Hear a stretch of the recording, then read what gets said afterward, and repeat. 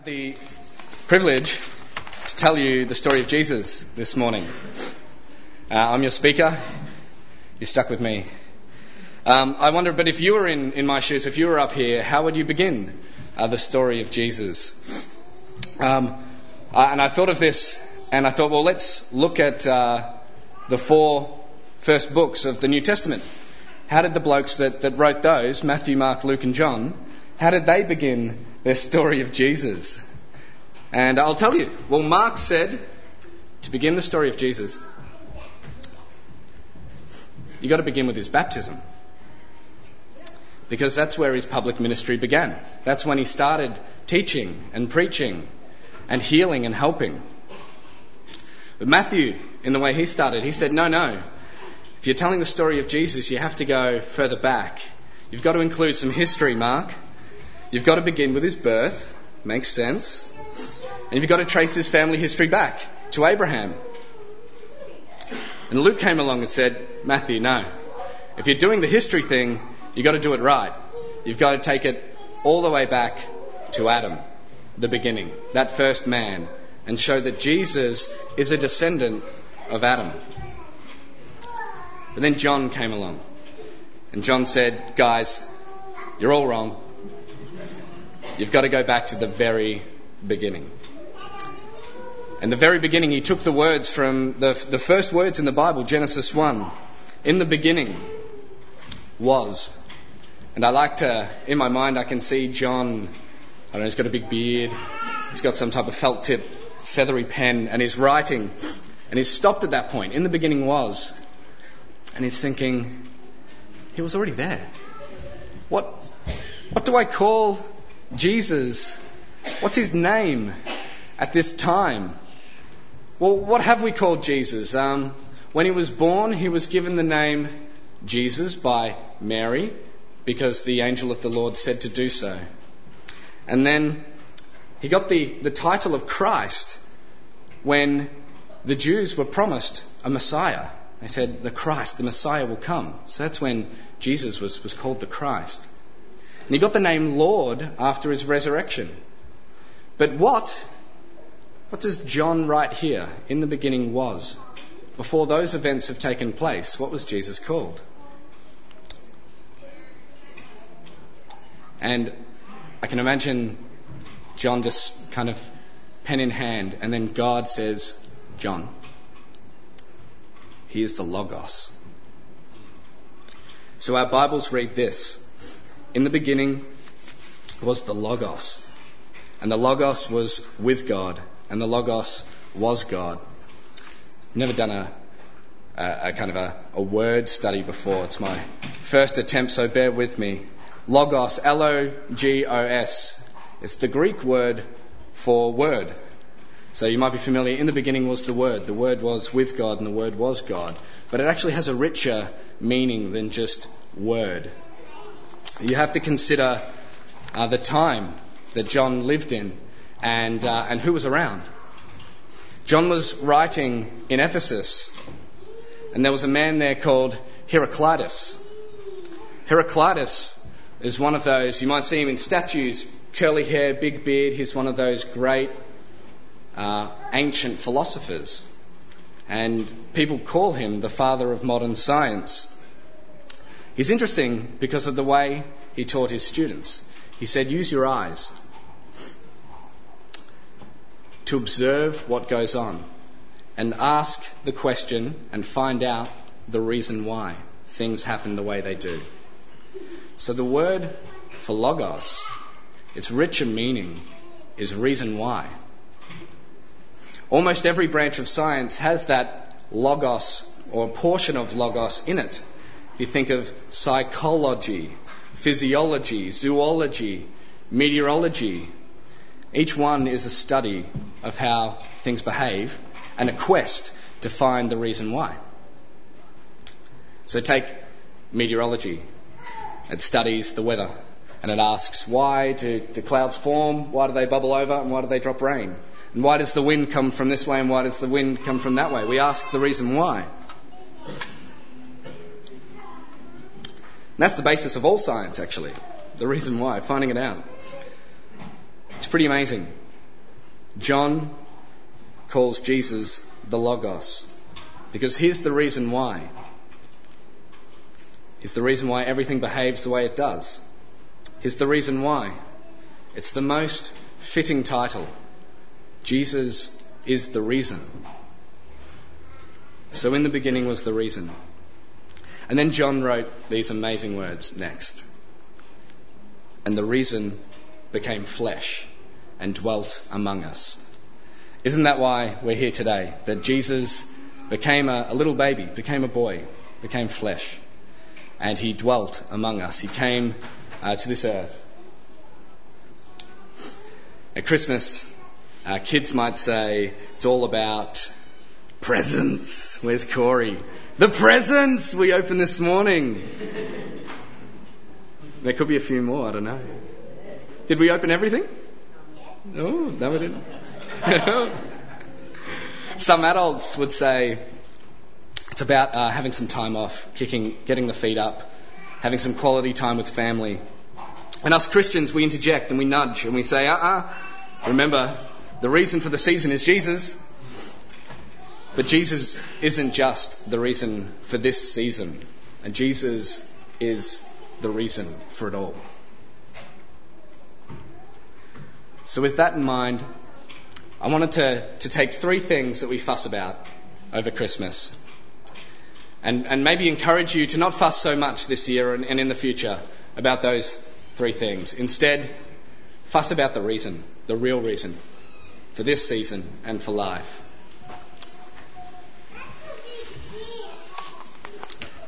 And I'll have to be quick. Three things to cover.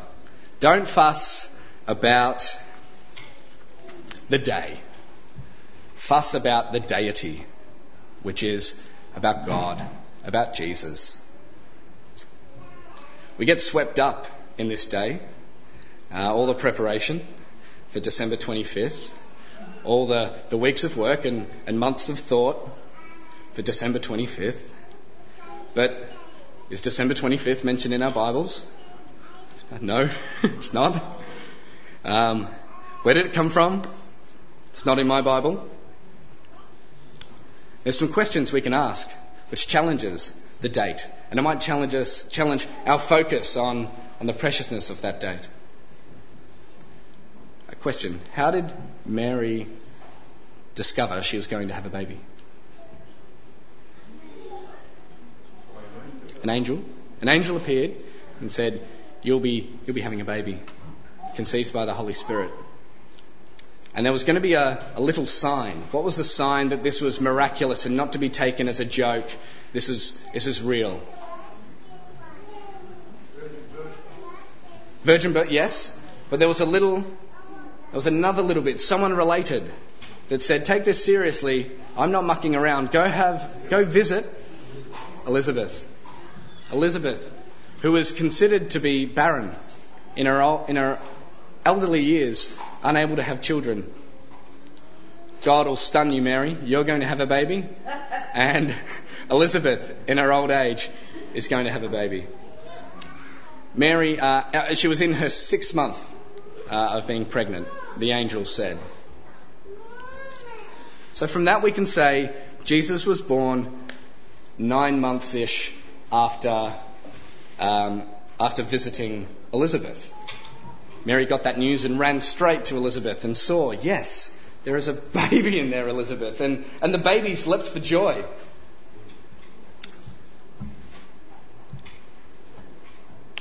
How did Zechariah and Elizabeth, the two having a child in their older years, discover they were going to have a baby? It's like Mary. It was another, an angelic visit. And Zechariah was told, he had this visit whilst he was on priesthood duty at the temple. He was visited by an angel. He was on priesthood duty. And interestingly, the book of Chronicles has a roster of when these priests visit the temple and are on duty. Zechariah was in the group, I can't remember its name, it starts with A, Alijabah. I believe. Well, they served in the temple in June. And 6 months after June, you arrive at December. And that's when Mary visited and said hello to Elizabeth. And 9 months after December, Jesus, roughly, was born. And you arrive at something near September. And so it appears that kind of like our Queen Mary has a birthday and then a day we all get together and celebrate. Well, so does Christ. Christ has a birth date. We don't know the exact date. But then he has today when we get together and celebrate it. And I'm not mentioning this for shock value or you may be aware of that or taken it through yourself. But I've learned a genuine lesson. And that's what I want to share with you.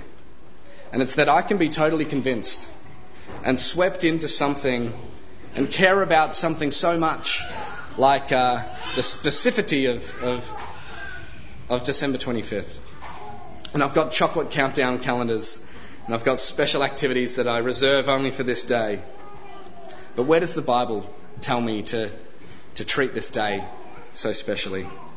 And where does the Bible tell me to get so distracted by it? It actually doesn't. I get distracted from God's word and from his commands sometimes when I get swept up in how I celebrate Christmas.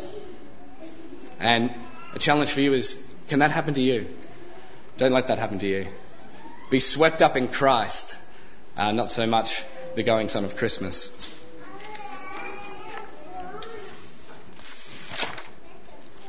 I'll just share one more thing that I've discovered and learnt. And it's another area that I can be swept up in Christmas. It's the grandeur of everything, of the surroundings and the settings and the nativity and the beautiful pictures and the symmetry of the shepherds, and the wise men and Mother Mary and Jesus. It is beautiful. It's fascinating. It's supernatural. And it can be consuming. All of these pictures cover all of our Christmas cards. But something's occurred to me in my reading, is that the Bible doesn't mention the word stable. And some people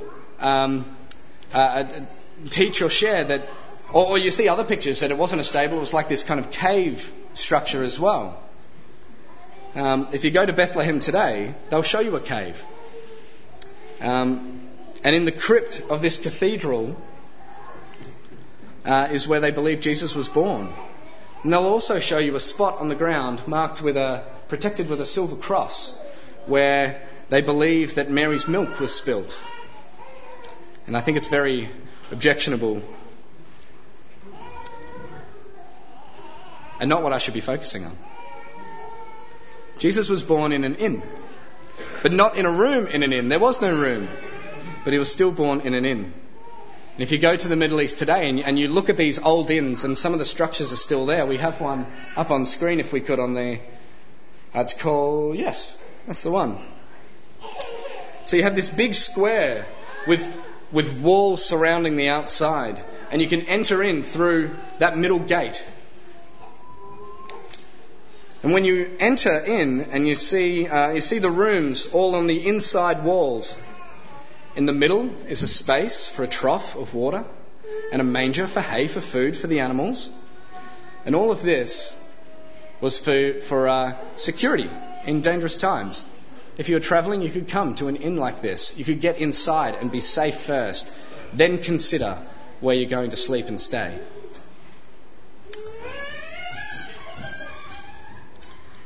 The biblical record we know from the biblical record there wasn't a room available. And it likely meant Mary and Joseph had to stay at this place or a place like this like many other people have to. That's the picture. Jesus was born under the stars, near a trough, placed in a manger. It's not as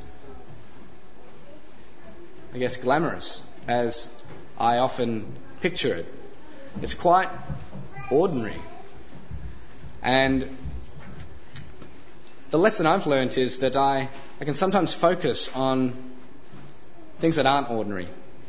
The dull and the ordinary I can leave aside and think about the miracles and think about the sights and the scenery and the sound and the silent night. But even in my Christian life, I can have this big, grandiose thinking where Jesus and God I want you to do big things in my life. I want to be that person healing and teaching and preaching and I long for that. I can't wait till I get there. But this story of Jesus' birth in some areas doesn't get as much attention. It was ordinary. Don't gloss over the ordinary. It was a plain old inn with a trough and a manger. What other ordinary things were in the story of Jesus' birth? Some ordinary things from some ordinary people, like Mary, just being a young girl and hearing a word from an angel and simply saying, I'm your servant, I'll obey.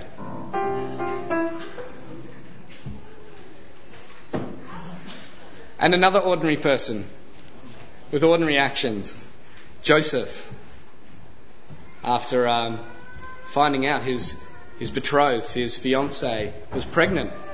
The shock. The child's not mine.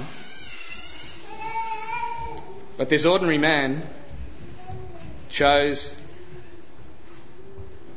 to stay by her side, to love her, to whisk away to where they needed to take that census and to look after her and raise this child, marry her and raise it as if it was his own. He trusted God.